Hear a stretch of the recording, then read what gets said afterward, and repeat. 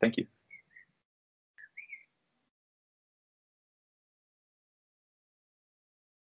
In fact, we should, Peter, call this a talk on the Kalama Sutta, because you're asking the questions about this. And by the way, it's good to see you again. Haven't seen you in a while, and I really enjoy our talks together.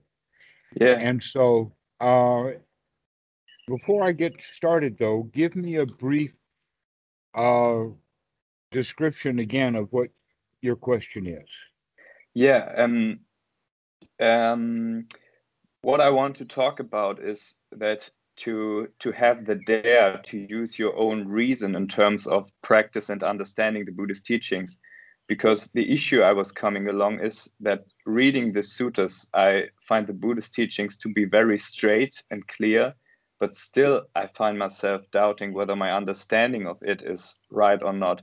And there are so many teachers on Buddhism, good as bad, who have many different advices on training the right way.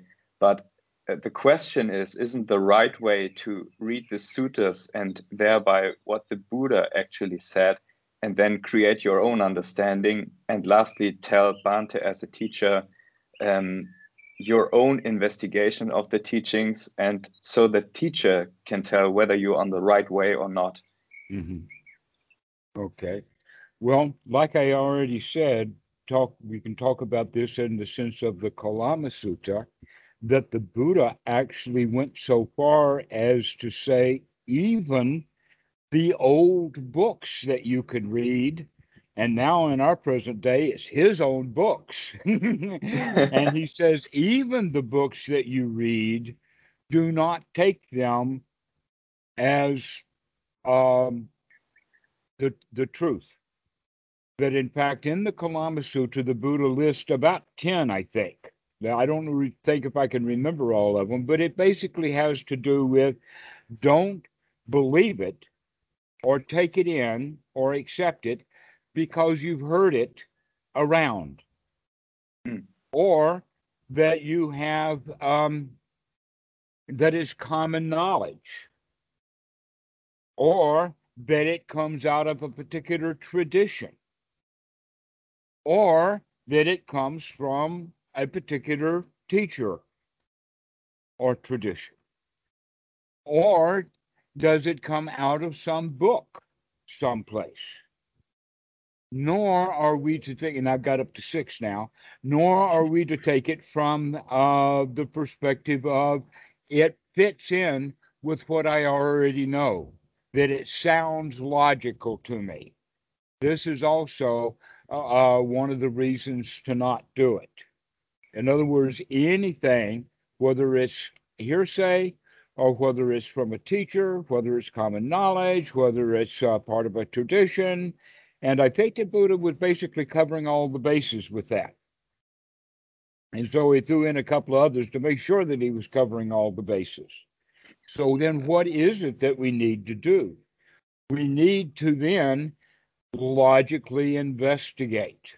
That's what this is all about, is to make sure that you logically understood. Now, in that sutta, the next part of the sutta is where the Buddha talks about it in the sense of rather than, we'll use the precepts as an example because that's the one that the Buddha used here. Rather than taking a law or a right or a rule or a ritual simply because it's in an old book or because our people do it or because somebody recommends it or any of that kind of stuff, that rule does not necessarily mean that it's a right or correct or a good rule because of any of those things. Just because it's a law on the books doesn't mean that it's a good law. Surely, yeah. All right. So that then what we need to do is to investigate it. And so in the issue of the precepts, it seems that if we start investigating the first precept, which is panatipata, vairamani, sakabadam, samatiyami, that um, uh, is the issue about harmlessness or Mm. taking things that are, no, excuse me, taking the life or taking the breath Yeah. Yeah. from someone, okay, or killing. Now, we can actually immediately begin to understand that by applying it in the sense of the golden rule. In the sense, do I want them to come take my breath away, to put their Yeah. knee on my neck? And if I don't want that to happen to me, then it's pretty clear then that if I do it to someone else, they probably won't like it either. And it's probably a good idea then that we can logically think it through, investigate it, and realize that yes, that would be a rule that we would apply because not because it's on the books or because we heard it at a temple or because it's the natural way of one group doing it and not another. An example of that is clearly the when I was in high school, there was the moral dilemma about thou shalt not kill in the church versus getting drafted to go to Vietnam. Drafted is to be in the army, Drafted or means drafted means they take you into the army. You don't ah, have a yeah. Okay. choice. Drafted. Yeah. You come with me. All right. Okay. Yeah. Come come train with your weapon so that you can kill upon demand. Yeah. How do we fit that in with thou shalt not kill in the Bible? Yeah. And that puts everybody into a moral dilemma. It's okay to kill when I'm told to do it, but I can't do it because I want to do it. I have Yeah. to be told to kill. I understand. Yeah. Okay, so now we're beginning to understand from this frame of reference in this sutta, we can now take that and extrapolate it into the kinds of questions that you're talking about in the sense of what Buddhist teachers to listen to in order to hear what is the right or correct Dhamma, or what is it in the suttas. And you were absolutely correct in the sense that if we read the suttas correctly, it is actually quite simple, laid out, but almost in another way, sometimes one sentence is so loaded and so profoundly Mm. wise that the next sentence we don't even pay much attention to, which is equally profound and wise. Yeah. Yeah. Yeah. And so, for that reason, we need to read the sutras over and over and over again because this time I'm reading the sutras, I've gotten over the big surprise that I read in the first part of the sutra, and now I can actually read the second part of the sutra and get even overwhelmed with more surprise. Yeah. And so, Yeah. look out for that in the sense of the sutras. That in fact, um, while it appears simple, the reason that it's simple is because it's absolutely correct, and reality is fairly simple. Yeah. It's when we don't like reality and try to make it change, that's when things get complicated. Yeah. But reality, the way that it is, okay, so this is the way that we're looking at it is so, okay, when they're reading the sutras, we've got additional problems with Hmm. the sutras in the sense that there are problems with the translations. And Ah, yeah. sometimes the translation problems are so profound that it actually misleads the whole text. Yeah. Yeah. And then some people will read that, misunderstand it because of the wrong translation, and then do it so much and so often that they become experts in Buddhism. They start to teach, and what they're teaching is the Yeah. misconceptions that they had because of they were reading a bad translation and no one ever bothered to straighten them out. Yeah. Yeah. And sometimes that can be an enormous bother. Can Yeah. you imagine some of the guys who've written all of these books and run great big retreat centers, and you go up and knock on his door and say, by the way, Jack, you got a whole bunch of stuff wrong here. Let me straighten you out and see how long that door stands open. Yeah. Yeah. Okay, so in that way, we have to recognize that um, there's a lot of misconceptions out there based upon translations and based upon um, people not staying with a particular teacher who did understand. Yeah. This is what happened, I think, with Goenka. I can Mm. put it in that realm that he was Yeah. in Burma studying with Uba Khin in Yeah. Rangoon. And then the Burmese government started throwing the Indian bureaucrats out of the country because the British had brought them there. And this was the time when Britain was getting kicked out of Burma and Burma was getting their independence. And so they kicked the Indians out too. So that meant that Goenka did not get all of the training, but he certainly got enough training to get a whole lot of people started. Yeah. And that Yeah. would be the Goenka method. And since I spent about 3 years with Goenka, I can walk away from there. Yeah. When I did walk away from there, I walked away from there with the feeling that I'm missing something, that this is not complete. I don't have what I came for, but I certainly did get a whole bunch of stuff that I didn't come for, which Yeah. was right and good and proper. And I thank you very much for it, Goenka. And Yeah. that's still my attitude. And I still teach things that I learned from him, Yeah. right? But he didn't teach me what I really needed to know. It Yeah. was only And like if, as in architecture, he only yeah. laid the foundation and put in the front and put in the ground floor, and I had to figure out how to build a tower out of it. Yeah. And this is something I was also coming along. I mean, how good is it that you are a person who is who has started purifying the mind, no matter whether your start is right or not, or you on the way to purification, you realize there are wrong teachings. To have the point that you started at all is very fortunate, I think. Yes, I agree, 100%. There's so So, many people who just feed on sense pleasures, good wine, having big cars, but you belong to those who you started developing a completely different way. I well, was also coming. here's something that I can actually share with you, but it'll take a little while to work through it. Mm, But basically, I'm going to get to the point of showing you how the wrong path works correctly. mm. Yeah, Okay. let's The start. wrong path works correctly, and there's several wrong paths, and they all seem to work correctly. Uh, I don't really get that. Okay.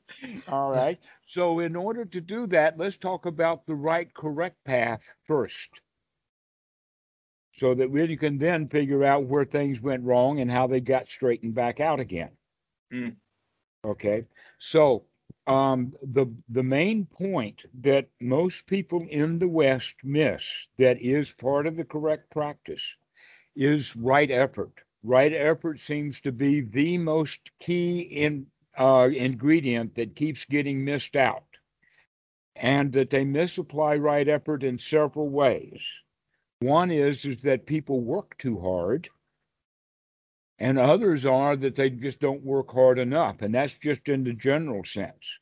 When they're mm. not working hard enough, you can call that choiceless awareness. Oh, just sit there and kind of watch the mind. Yeah, yeah, Or you can work too hard and go, and these things are very, very close together now. And the difference between choiceless awareness and the Mahasi noting system, mm, mm. because the Mahasi noting system, when you get ferocious at the noting, they think that that's really deep meditation and they're working really hard to note everything. Yeah, Again, one of them's not enough right effort, and the other one is too much right effort.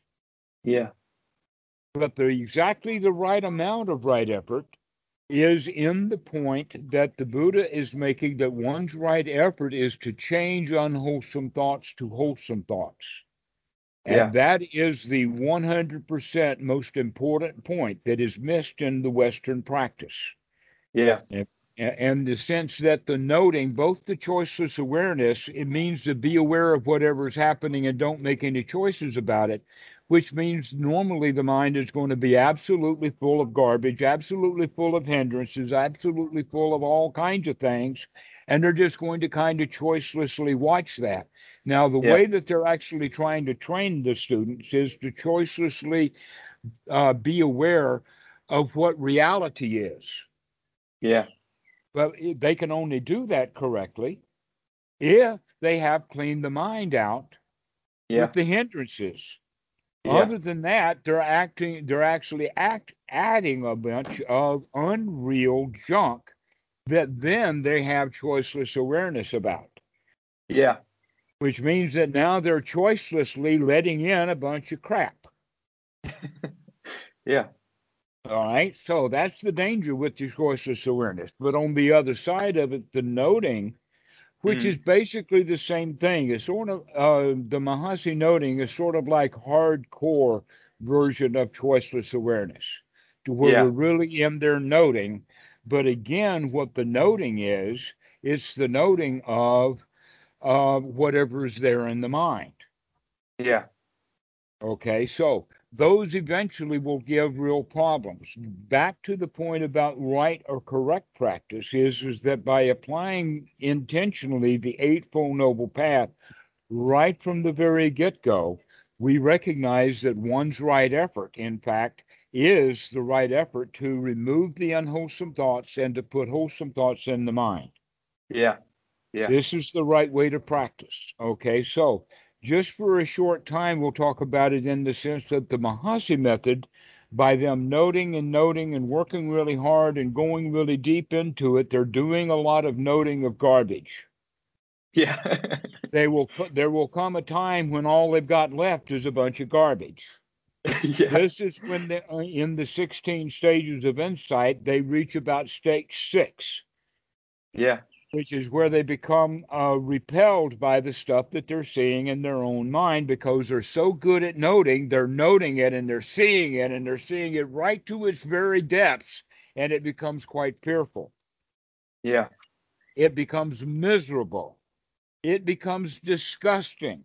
And the students can go into despair, which then that despair is like the dark night of the soul. But Yeah. in that despair and the dark night of the soul comes the next stage on there, which is the strong desire to get out of this. Yeah. That means that now there's the waking up about the dukkha finally.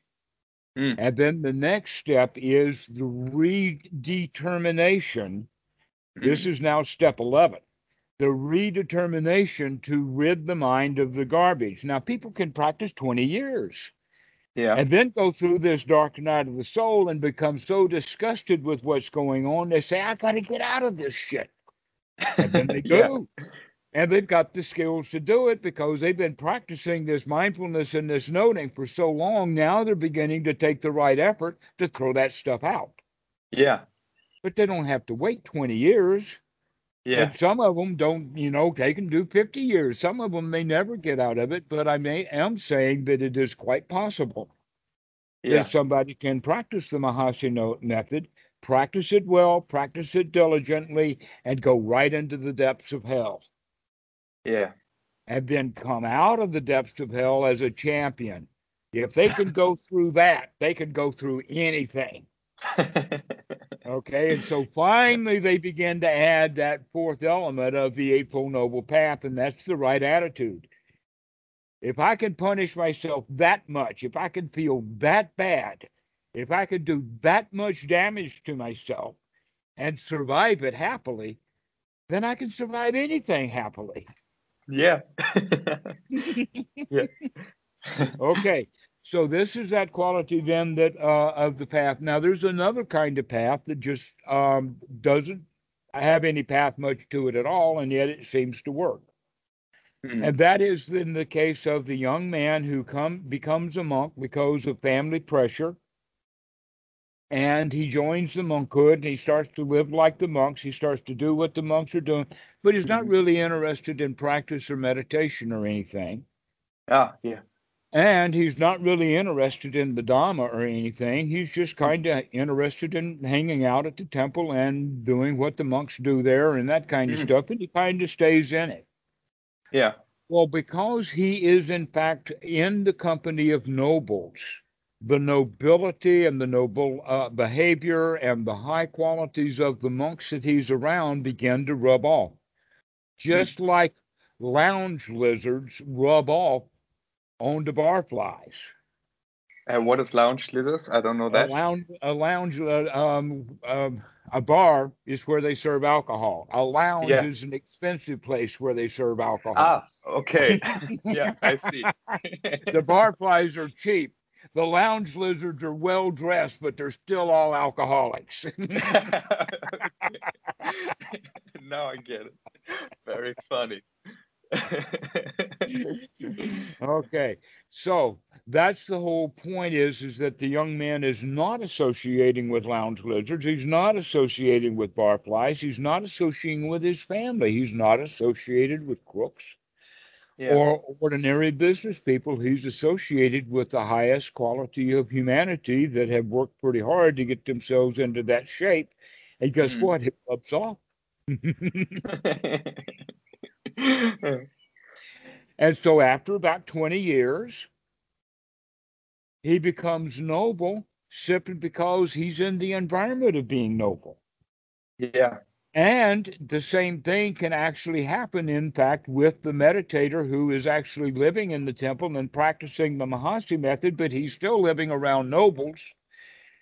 And so you can put the combination of those two things together and you can recognize that even when you're practicing wrongly, you still get the right results. Even if you're not practicing at all in the right environment, you're getting the right results. Yeah.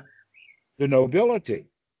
Yeah. That's the quality of it. Is the mind noble? Is it in fact free from the desires to go back to that precept of harming other people? Yeah. Yeah. Okay. Well, I don't want to harm him. I just want to teach him a lesson. Well, isn't that kind of harming because he does not want to learn that lesson? Yeah. Okay. And so the real noble mind is the noble mind of I'm not going to try to teach the Dhamma to anybody who doesn't want it. Yeah. If he thinks he's already got it, then we don't want to teach them that we Mm. can share what we know together without having to step on each other's toes. That friendliness is, in fact, the more important quality of the noble. Yeah. So that it's okay for the noble to be around those that are not noble, because he knows that the nobility, if he's around them, will kind of rub off automatically. That's, in fact, what happened around being around the Buddha was enlightening enough. Yeah. Just being around people who have a spark and they'll light your fire. Yeah. Yeah. And so this is also the issue that we have to look at. Now, let's go into a deeper part of the question that you were asking. And that Yeah. is that, okay, now that we know these things about the Dhamma, how Yeah. am I going to know for myself for sure that I'm practicing correctly? Yeah. The answer to that is, again, through the investigation. Yeah. The investigation is that if I gladden my mind, does my mind feel gladdened? Yeah. Okay, and that's a good point right there. If I'm merely noting, does my mind get gladdened? Mm. Not likely. All Yeah. right, so this is the way that we begin to look at it is through that investigation, we recognize that if we know that we're heading in the direction of the goal, then we're going rightly. This is the way to go. Continue in that way, the right path. All right. As opposed to an adjustment to the path. That's what I was talking about with Goenka, is that I knew that what I was getting from Goenka was right, but it needed an adjustment. Yeah. Okay. Okay. And that's adjustments that I got. It was a whole handful of adjustments with Bhikkhu Buddhadasa that, in fact, I recognized that, in fact, um, this whole point that Goenka and the Mahasi method and the choiceless awareness group are missing out is this issue of right effort, Mm. that you have to change your thought pattern. You have Yeah. to intentionally change your thought pattern. You have to intentionally start deciding what is wholesome and what is not wholesome. And Yeah. once we This go is ahead, exactly the issue I was coming along. My question at the beginning of our talk was to do your own investigation, and I was investigating right effort, and I didn't really right effort to me was not really bringing up a wholesome thought in terms of thinking of a great nature or how good my health is or something. But right effort to me was much more bringing up smiling of the mind, like how good this mindfulness is, how good to find the path, or how good to practice.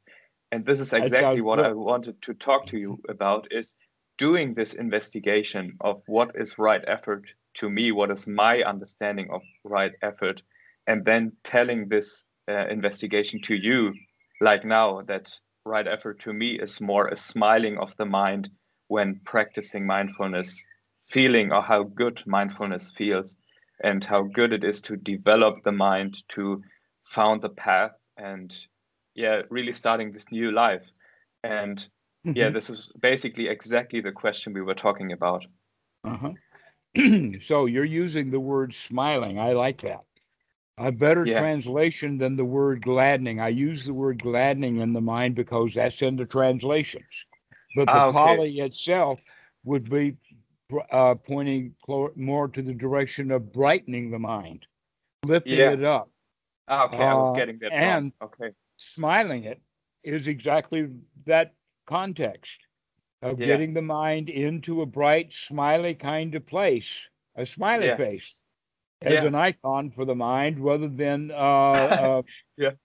all of the other icons that we have thoughts to bring us into, Yeah. like angry thoughts or sad thoughts or doubtful thoughts. And we can come out of those. We do not have to have those kind of thoughts, but we have to know that we're having those kind of thoughts in order to be able to change them. So this is Yeah. where the noting really comes in, even in the early stages, but the noting has to be done in the sense of an investigation, Yeah. to Yeah. really investigate. But we Mm. don't have to note in the sense of writing or taking notes.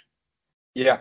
Yeah. And we don't even have to make it into language that we can look, and looking remains looking. We can, um, there's a phrase in the sutras that we can use here, and that Mm. is that the seen is merely the seen. The See. heard is merely the heard. Yeah. The cognized is merely the cognized, okay, Mm. or the touched is merely the touch. This is what we mean now about the investigation can be merely the scene, and we don't have to give ourselves a story about it. We can just see it. Yeah. Yeah. And if we get into that frame of reference, then instead of seeing and telling a story and then seeing a little bit more and telling a long story, now we begin to see and to see and to see and to see. This Yeah. is much more of the way that we're looking at it, to investigate in that way without having to tell ourselves a story or not. But Yeah. this also, that investigation is to investigate, is this thought worth having? Yeah.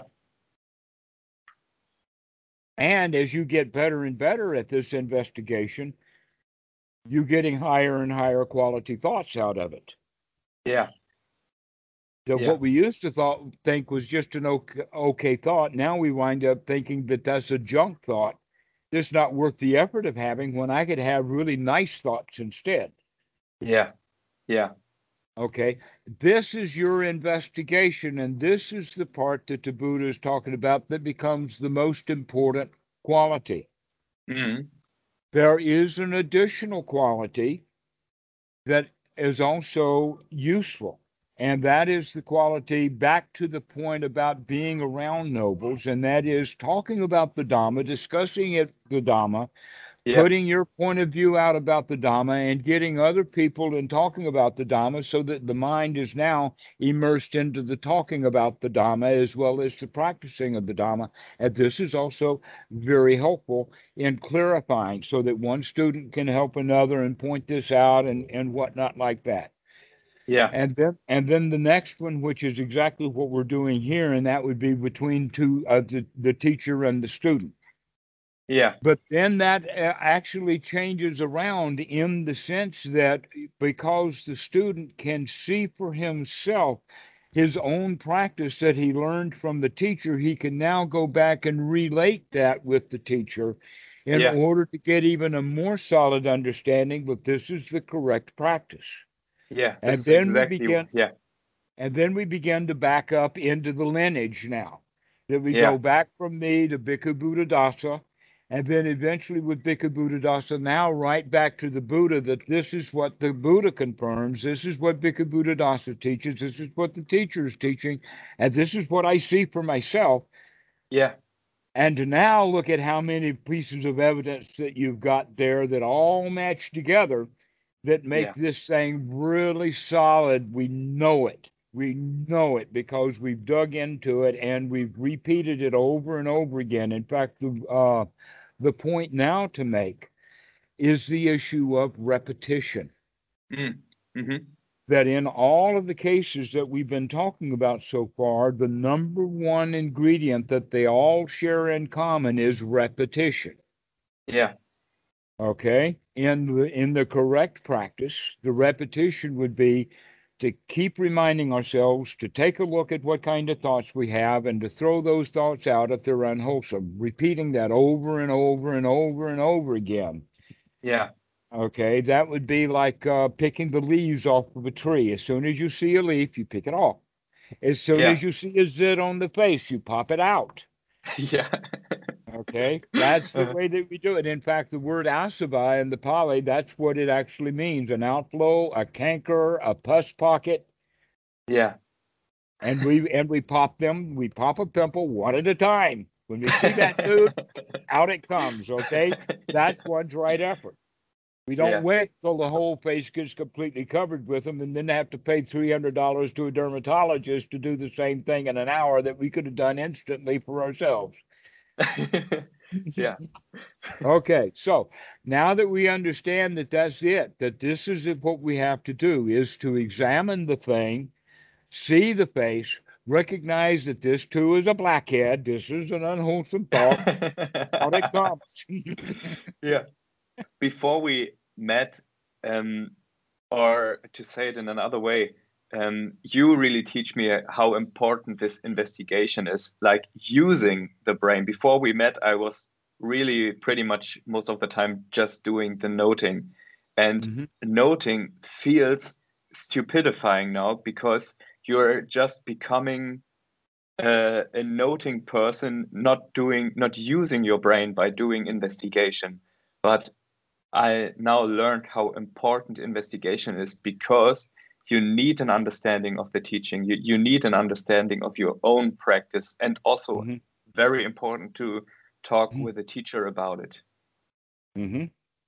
And I Exactly. also feel the exceedingly difference uh, before I started talking to you in terms of just noting and being not smiling, completely neutral, being just noting what is going on, and now having found the good thought and the good mindfulness. And like you said, it's not the one-fold noble path. It is not just sati, it is three things at one time. It is developing right view, right effort, right mind, right sati at the same time. Hmm. And I And when we really, work together with that, it brings in right attitude. yeah, yeah, Sama Sankappa becomes number four, and it works again. Once you bring that in, now it's a new kicker. Right attitude actually gives you right effort to the yeah, point that now your effort is really easy because you've yeah, got the right attitude about it. In the beginning, still have the loser's attitude, so right effort is effort. yeah, But once we get the right attitude, it's not effort anymore. yeah, There's a song about that. In fact, it's out of the '70s, a kind of famous song. But it basically the whole song is about that. He ain't heavy. He's my brother. mm, And the story is about a teenage boy carrying this child up a hill, trying to escape from the dangers below. yeah, And he ain't heavy. He's my brother. yeah, Yeah. Okay. Well, this is how we begin to practice. That's the right attitude. The right attitude is this stuff is not heavy. yeah, This is easier to do. This is light. yeah, Okay. So this is not heavy anymore. And that all it took was a change of attitude and the development of a little bit of skill. yeah, Okay. Now, this whole point about the effort, we can also use language like putting skin in the game Or we could talk about it in the sense of a passive versus an active Mm. meditation. Or you can think about the difference between in team sports, whether you're going to be in the stand cheering those guys making their touchdown, or you're going to be out on the field. Yeah. How are you going to be able to get any touchdowns done if you're standing in the stands? And that's kind of the noting method, is just kind of sitting there watching somebody else's game. Yeah. Yeah. And that's also true in that regard, would be like a video game, Mm. or even watching two people play checkers or two people playing chess or whatever like that. That if you're watching someone else play the video game, Mm. there may be subtle mouse movements that he makes that you don't see. You may not be paying attention. It may be easy to distract you. Yeah. But somebody who's actually playing the game, they're paying attention. They're in the game and Yeah. they're watching and they're paying attention to it, right? Yeah. Okay, so this is how we have to practice our meditation. You've got to be in the game. You got to put skin in this game. Yeah. This is what we mean by right effort, is that we got to actually do something. We got to actually investigate it, and then we got to pull that unwholesome thought out of the mind. And Yeah. then we have to do this enough to where we have the confidence that we can keep doing this. This is good. We can do this. Yeah. That's that confidence growing. Okay. It is, But we need, it's funny that you say that, because I was thinking about exactly that point this week. Because me becoming a physician, it is stupidifying to see the teacher telling you, the arteries are here and there is this muscle. You have to do it by yourself. You have to, for yourself, have to look up how the human body is constructed to really learn it. Mhm. And it's like you said, like watching the game, or do it by yourself. Yeah, Mhm. that's exactly what I was coming along. Yeah, so that's where right effort comes in. That's why the Buddha put right effort on the Eightfold Noble Path. And he put it in the place that he did. In fact, the kind of funny thing is it seems to have gotten rearranged. The Eightfold Noble Path seems to have several different arrangements. And sometimes those arrangements are contradictory or backwards. An example of that is one of the ways that it's spoken of is Sila Samati Panya. Have you ever heard of Sila Samati Panya in that order? Yeah, Okay. That Sila Samati Panya basically is the very, very first step of the beginner. But in fact, the noble practice is not that at all. The noble practice is Panya Samati Sila. mm. Hmm. That's the noble path. The ordinary path for the beginner is Sila Samatipanya. Here's how Okay. that works. First, we have to get ourselves into seclusion. Once we get ourselves into seclusion, like in the sutras, it says go to the forest, to a foot of a tree, to an empty hut, to a heap of straw, and sit down and bring mindfulness to the fore. That's how it starts. That's in many, many different sutras. The translation often translates it as sit down cross-legged, but there's no cross-legged in the actual Pali. It's just sit down. But the Ah, point is that we're in seclusion. That's the important thing, is to get away from it all. At that time, when you're off in the woods or in an empty hut, you are in seclusion enough to where your sila is perfect. How can you kill somebody when you're 15 miles from the nearest person? How could you steal a purse when you're 15 miles from the nearest purse? Okay. So, in that regard, in that particular time, Sila comes first in the form of seclusion. Once we do that, then the next thing that we have to do is to get the next levels of seclusion, which means getting secluded now from the hindrances. Mm.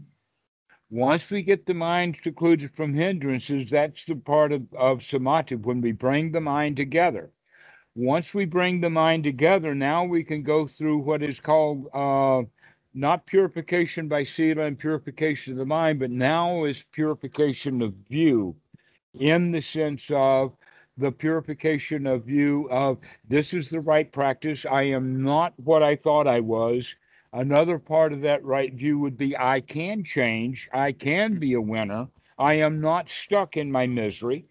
So Mm. it's actually the right view here is encompassing to come out of one's um, wrong attitude into right attitude, so that we're developing our view. This is the purification of the view. The purification of the view actually has right attitude, sama sankappa, built into it. Mm. Mm-hmm. Okay. Once we have that, that's the sila samadhi panya. Now the person is finally ready to drop his diaper and put on some long pants. Why? Because now we have the wisdom to know what is the path and what is not the path. Ah, yeah.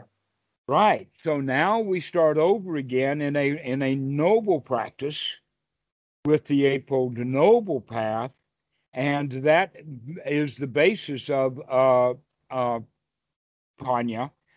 But now the samadhi comes in the unification of the mind that is put in there with the right view, right sati, right effort, and right attitude. When those things come together, the mind becomes unified. Yeah. So that's the second quality. Once the mind is unified, that means that we're in a state that we don't want anything anymore, Mm. which means now I don't have to be 15 miles away from the guy I was going to kill. Now I can be right next to him and not kill him because I don't have the thoughts of killing. Yeah. Now my mind is noble. Yeah. Okay. And so one is that we put is kind of artificial in the sense that we put it up as a rule or an escape mechanism. But when it becomes completely noble, it's, well, we don't roll that way. Yeah. we we don't roll down that hill.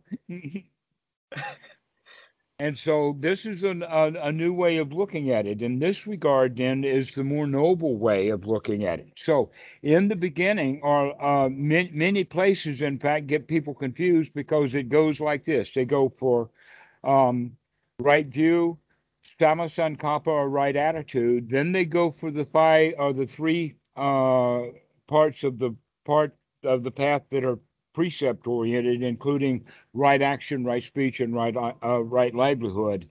And then they bring in mindfulness, right effort, and samadhi. Mm. Mm-hmm. I don't know how the path ever got that way because it doesn't fit any of the models. Yeah. That it doesn't fit Panya, and in fact, it makes it into Panya Sila Samadhi, is what Yeah. that path is. Yeah. So the beginner's path is Sila Samadhi Panya. The noble path is Panya Samadhi Sila, but the normal way it's stated is Panya Sila Samadhi, and I don't understand that path approach at all. But Yeah. in the sutta that I recommend for students, it really does take it into that it's right view, right action, excuse me, right view, right sati, right effort, Yeah. bringing about right noble attitude. They run Mm. and circle around each other and bring about a new level of skill. That brings about the right noble mind, the unification of mind. Right there in the sutta specifies Yeah. it. And then the sila is later, starting with right speech, right action, and right livelihood, and it ends that way. Except that it now adds two new ingredients Mm. so that it becomes a tenfold noble path once it's noble. And Yeah. that is right knowledge and right Mm. deliverance. Yeah. Knowledge and deliverance. Guess what? We're actually talking now about the English language word enlightenment in the two forms. Mm. Okay. Enlightenment is of two forms. One is to turn the lights on, to have some daylight. Let's look at what this is. So, investigation needs light. It needs Yeah. to open the thing up, to take a look at it, get some daylight in there. Yeah. And then the second kind of enlightenment is to lighten up. Once you see the burden, you can set it down. Yeah. Once you see the hindrance in the mind, you can set it aside. And so this whole path is not a 20-year path. It's much, much shorter than that. And Yeah. that much of the really difficult part of the path is done the very first minute. Yeah.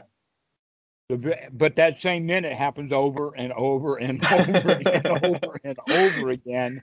And if you practice correctly, you will practice that moment correctly so that you bring all of these factors together over and Yeah. over and over again.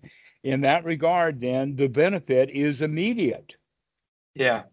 And so the Buddha talks about that in the sense that this is good in the beginning, it's good in the middle, and it's good in the end.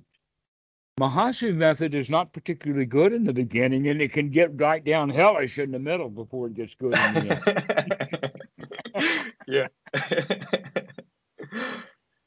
Yeah. Choiceless awareness, I think, is just off meandering around for the rest of your life as if you weren't practicing at all. But if you do that around nobles, you'll become noble anyway.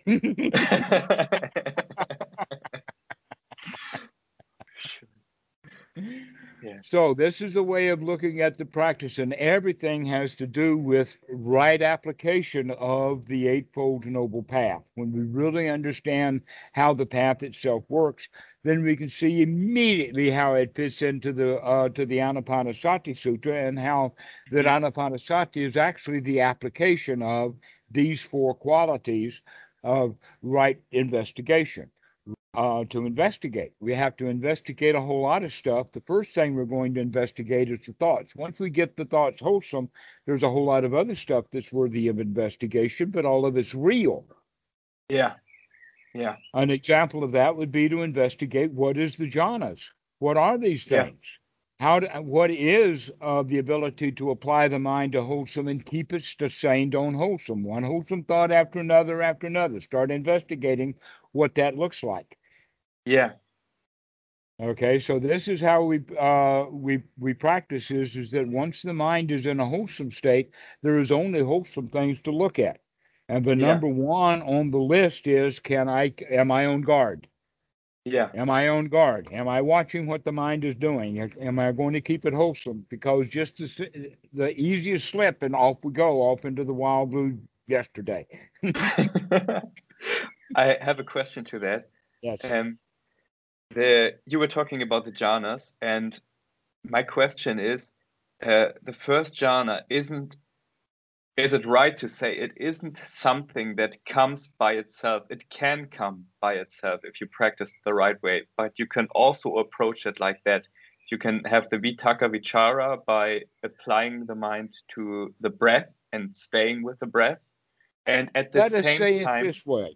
Let's say yeah, it this way, and that is that the first jhana and the jhana factors are all skills to be developed, and there's an overarching skill, and that yeah, or the meta skill, and that meta skill is the ability to bring all those other skills into play very quickly, so that it's yeah, very easy for you to get into the first jhana. That's a skill to be developed. In the beginning, it may take a while. It may take 10 minutes. Sometimes people don't understand what they're doing and they don't get it. But many times, in fact, when students are right here on Skype with me, they can go in and out of first jhana on a regular basis. yeah, Why? Because we're talking about wholesome things. So we've got the mind in a wholesome state. We're ah, bringing up joy. The students feel that they can do this. And so they get that attitude yeah, that I can do this. And they're right there in first jhana. yeah, And the question is can they sustain it? But you see, they're not using the first jhana because they don't really know that they're in it. But at least mm, they've gotten into the first jhana. But this was the problem with the Buddha when he was practicing the jhanas, was he was very, very good at getting into them one after another. But he wasn't very good because nobody knew what to do with those jhanas when ah, we got there. yeah. Okay, guess what we're going to do when we get into the first jhana? Investigation. We're going to note. That's exactly right. You got it. But now, what we're going to note or investigate are very wholesome things. And as we Yeah, continue that investigation, our investigation skills improve. yeah, As the mind becomes more quiet, we have fewer and fewer things that are worthy of investigation because there's fewer and fewer things there are to investigate. As we go higher into the jhanas, we leave off of some of the wholesome things that were wholesome in the first jhana, but become a little bit too much work in the higher jhana. Yeah. An example of that is, in fact, from the first to the second jhana, is when we let go of the wholesome thinking. We don't have Mm. to think our way through. We're just sitting there, really, but we don't even have to think the thought, this is really nice. We're too busy actually just experiencing, is it just really nice? Yeah. Okay, so that's the first thing that is left off in the going from the first jhana to the second jhana is to leave off the wholesome thinking. Yeah. People cannot go into the second jhana from ordinary thought. That it Yeah. has to be already, the mind is so well controlled that it's only wholesome thoughts. So that we Yeah. actually, what we say is that when the mind is capable of going anywhere and does, how can you get it to stop? Mm. The answer is you can't. What we do Yeah. instead is, instead of it going everywhere, we say, no, stay in this boundary. Mm. And now stay in this boundary. Ah, And okay. now stay in this boundary. Yeah. And now stay in this boundary. And now stay in that boundary. Ah, okay. Yeah. This is how we get the mind into the second jhana. And how we do that basically is by allowing gaps to come into play, interspersed in the wholesome thoughts. Yeah. And so we Okay. begin to spend a whole lot more time experiencing these good feelings that we have been able to bring up. Yeah. Once we get the mind in the second jhana, now these feelings, this good feeling that we've been bringing up, this feeling of being a champion, actually becomes almost euphoric. It really is a wow, I can do this. But in fact, if Yeah. we actually say that, we pulled ourselves out of second jhana. So that's one of the problems of getting into second jhana, is that it's so good. We got to congratulate ourselves and tell ourselves how good it is. And by doing Yeah. so, we fall out of it. Yeah. But once we get into it, now we have to manage this overwhelming exuberance of, wow, look at this. Isn't Yeah. this magnificent? Because that wowness, that exuberance now is energetic and it's too much work. Ah, yeah. And so going into the third jhana, we let this exuberance melt into just complete satisfaction. Mm-hmm. And then that complete satisfaction in the fourth jhana, we let that go into just kind of an isness. Yeah. Now, each time what we're doing is removing unwholesome states. Mm-hmm. One that used to be really wholesome, it was magnificent Yeah. as a wholesome state at one point, now becomes a little bit too much. Uh-huh. And then the next one becomes really, really magnificent. But then it becomes a little bit too much. Yeah. And so basically, what we're doing is we're coming from great turmoil down Mm-hmm. to a little bit of turmoil, down to a whole lot less turmoil, down to the point that now we've got very little turmoil left in the whole being because we've gotten the mind so stable. Yeah. And how we did that was through investigation. One wholesome thing after another after another. That's all we have to do is to investigate the wholesome.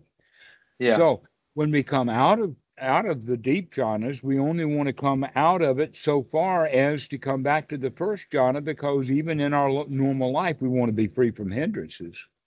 Yeah. We don't want to go all the way back to ordinary life. That we want to be able to maintain the value of this is that we can actually walk and talk and live a wonderful life in first jhana. That's the whole Yeah. point of it. That's what Buddha began to figure out, that even though he had been practicing from childhood the jhanas, and especially the first jhana, he didn't know what to do with it. Ah, yeah. And Yeah. because he didn't know what to, and basically, the answer to that question is, what are you going to do with the first jhana? Live your life that way. That's how. Yeah. Be that way all the time. Don't mess with the rest of the jhanas. You don't need them. If you Yeah. can get so sustained and so capable that you're just sitting, just in a state of euphoric bliss all the time, but you're still Yeah. thinking, but the thoughts you think are wholesome thoughts about the Dhamma and about this, that, and the other thing, and you don't have to worry about straightening this or that teacher out because they got some word out of the Pali translated wrong. Yeah. Yeah. Because everybody's on the path, man. What a marvelous path it is. They'll figure it out. Yeah. In our first talk, you gave the advice to me to start meditating like 4 times a day, but only for 5 minutes, 5 to 10 minutes. Hmm. And the last week, I really got the fruit from it because, like you said, now it is possible to experience first jhana in everyday life. And as I was walking stairs upstairs, um, I now recognize that I was able to induce first jhana because I've had sati of walking the steps. I've had Hmm. wholesome thoughts, and I don't know whether there were all the jhana factors, but I really experienced this oneness or this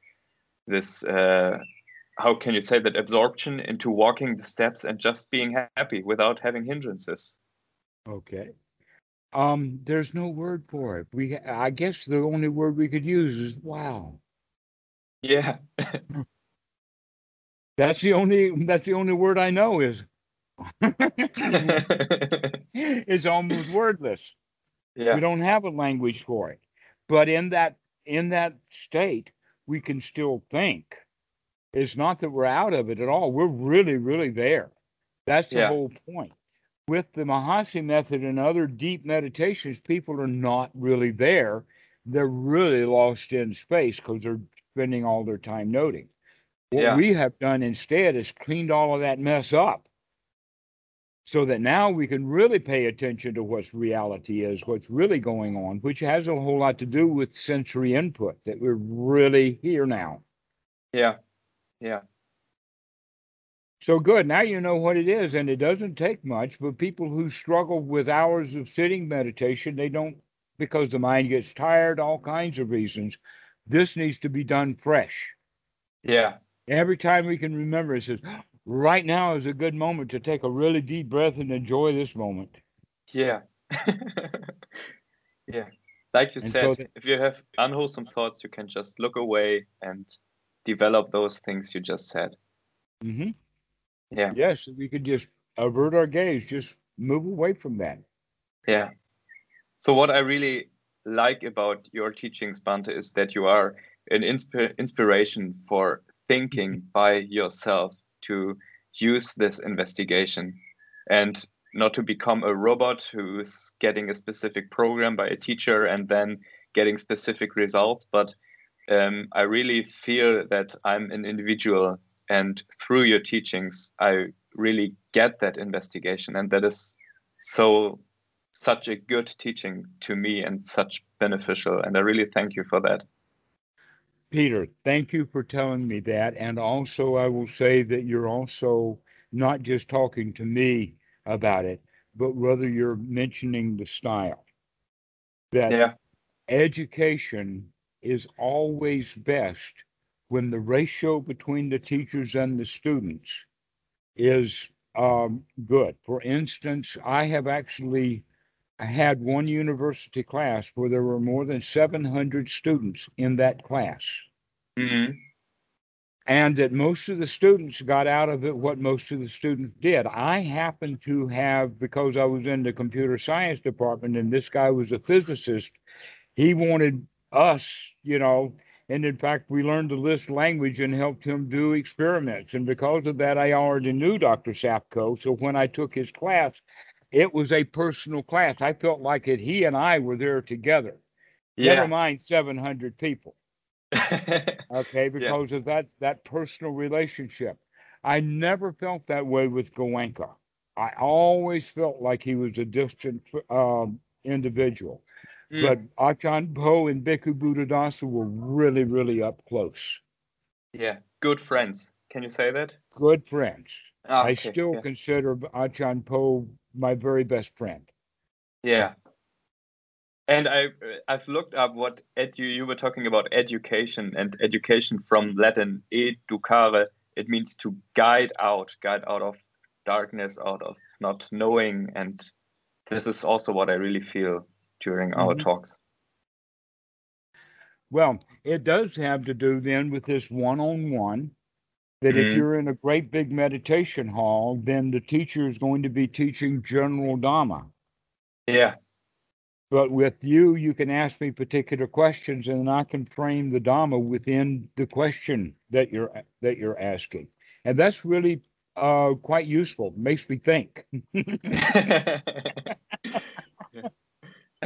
But it also presents the Dhamma in very many different positions for students based upon the place that they're at. And so other people can gain great advantage by hearing our talk. But Mm, basically, while we're online together, this is just you and me. yeah. And so that's that, and that is that spark. That is what's necessary. That is what I got from Bhikkhu Buddhadasa and Achan Po that I had never gotten anywhere else. Yeah. That's what was actually the introduction to the Sangha.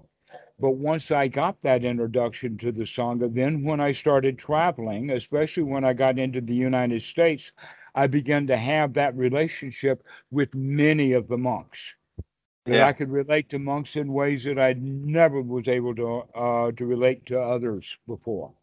Yeah. It kind of comes with the territory. That relationship with the nobles is Yeah. is what you're talking about here. Yeah. That's what is lineage, Yeah. Yeah. and it goes right all the way back to the Buddha. That I've got Bhikkhu Buddhadasa at least his lineage traced back to 1860. Okay. Great. Yeah. Yeah, we know him because we know Bhikkhu Buddhadasa's teacher was the Samdet Sangharaj of Thailand from 1920 to 1950. That in Yeah. fact, the relationship got started because Bhikkhu Buddhadasa got into so much trouble in Bangkok, and this guy got involved, and then he became Bhikkhu Buddhadasa's teacher. But Bhikkhu Buddhadasa already had the Dhamma. That's why he was able to have this guy as a teacher, was because Bhikkhu Buddhadasa was pointing out that he knew the noble Dhamma. And so Yeah. that was how he got involved with the larger group of noble Dhamma. But this guy, noble teacher of Bhikkhu Buddhadasa, was the Samdet Sangharaj of Thailand for many years. What is that? Sangha Raj, the king of the Sangha? Sangha Raj. You know Raja? No. No. You don't know the word Raja is gives our world royal, regal. Ah, yes, of course. Sorry, I didn't know the English term. Yes, of course. Of course. Yeah. Okay. So Uh-huh. Sangha Raj is the Pali word for the king of the Sangha. Yeah. And Yeah. this was who Bhikkhu Buddhadasa's personal teacher was. Ah, okay. Yeah. He was so Bhikkhu Buddhadasa was in the very, very highest group, the inner circle of the monks. Ah, okay. Now I get it. Now, Okay. okay, this is the reason that I'm mentioning this is because if Bhikkhu Buddhadasa had his own weird version of the Dhamma, then he would have not been accepted into the inner core. Yeah. Okay. But the fact is that he was included into the inner core, into the inner Sangha of Thailand, and that's why there are so many people in Thailand who pay such homage to Bhikkhu Buddhadasa. That he Yeah. was, in fact, the teacher of almost all of the famous teachers of Thailand. Yeah. All of them wanted to jump on the boat. Oh, he's my teacher too. And I know some of those guys. In fact, Achan Cha, I met Achan Cha, guess where? At Watch Two and Mo. Yeah. And where did I meet Achan Samedo? At Watsu and Moke. There's actually a YouTube video of where Achan Cha has brought his Western monks down to Watsu and Moke and has a video given a talk by Bhikkhu Buddhadasa. This is the kind of relationship that they had, that Achan Cha considered himself a student of Bhikkhu Buddhadasa. I didn't know that. Mm. Very Same thing, interesting. but same thing with Thich Nhat Hanh and the Dalai Lama. That was the Yeah, station of Bhikkhu Buddhadasa. The Dalai Lama actually came to Thailand to visit Ajahn Bhikkhu Buddhadasa. yeah. He made it one time. The second time he tried was already too political. The Chinese government put some pressure on the Thai government to refuse him to get a visa. And all they wanted to do was come see Bhikkhu Buddhadasa. Great. I definitely didn't So know that. Yeah, that's what I gives me such great pleasure of being able to say that not only one do I know for sure what the teachings of the Buddha really are, because I have got it from the suttas and I've got it from really noble people, but that yeah, I know the lineage right back into that this is it. And that gives me even higher supreme confidence yeah. that I've got it. I know I've got it. And that's the kind of confidence then that can be spread Yeah, because you know it for yourself, because you practice it, you've seen it, you know the lineage, you know the suttas, you know the history of Bhikkhu Buddhadasa. You can see the way that I fiddle and play with you, and you can recognize for yourself that yes, this is actually the way to practice, is not taking things by tradition or because you've heard it before, because it's in a book or anything like that, that you want yeah, solid evidence. yeah.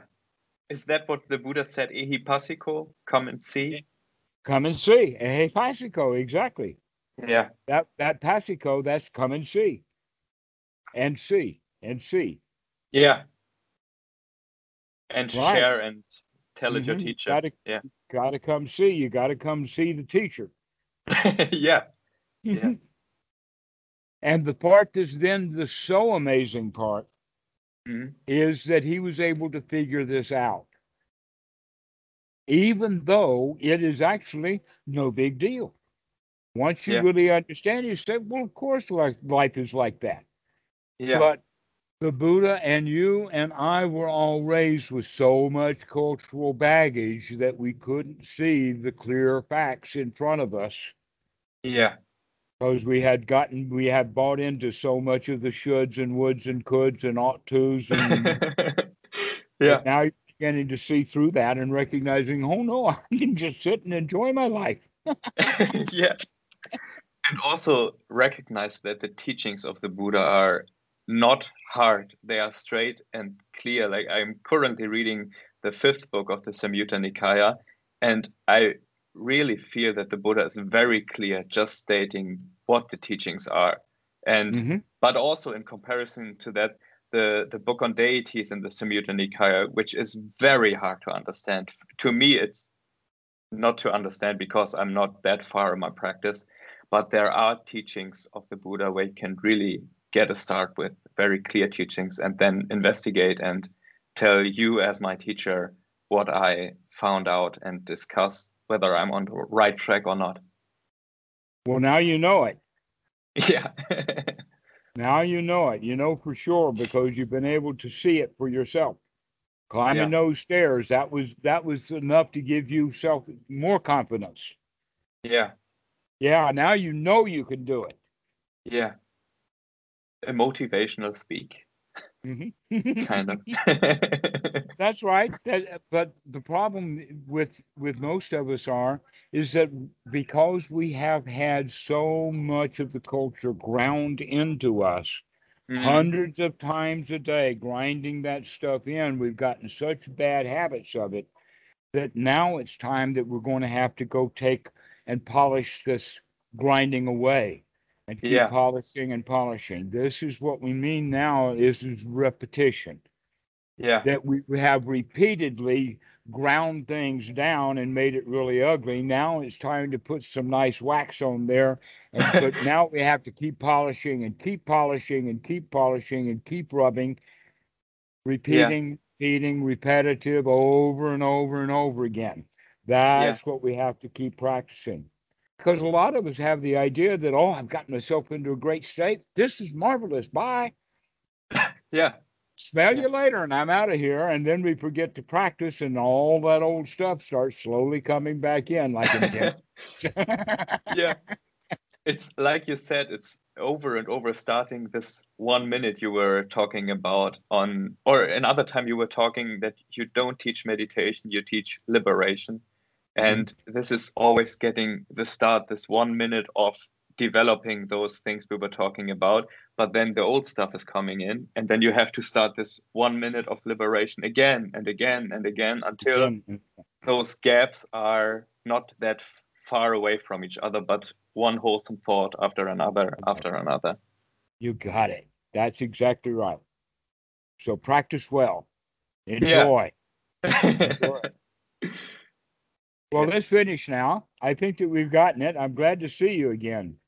Yeah, So call me in about a week or so, and we'll check in again and see how things are going. All right. definitely. Thank you, Bante, for this marvelous talk. Thank you. This has been quite a joy. I've liked it a lot. Thank you. Yeah, me too. Bye bye. Bye bye.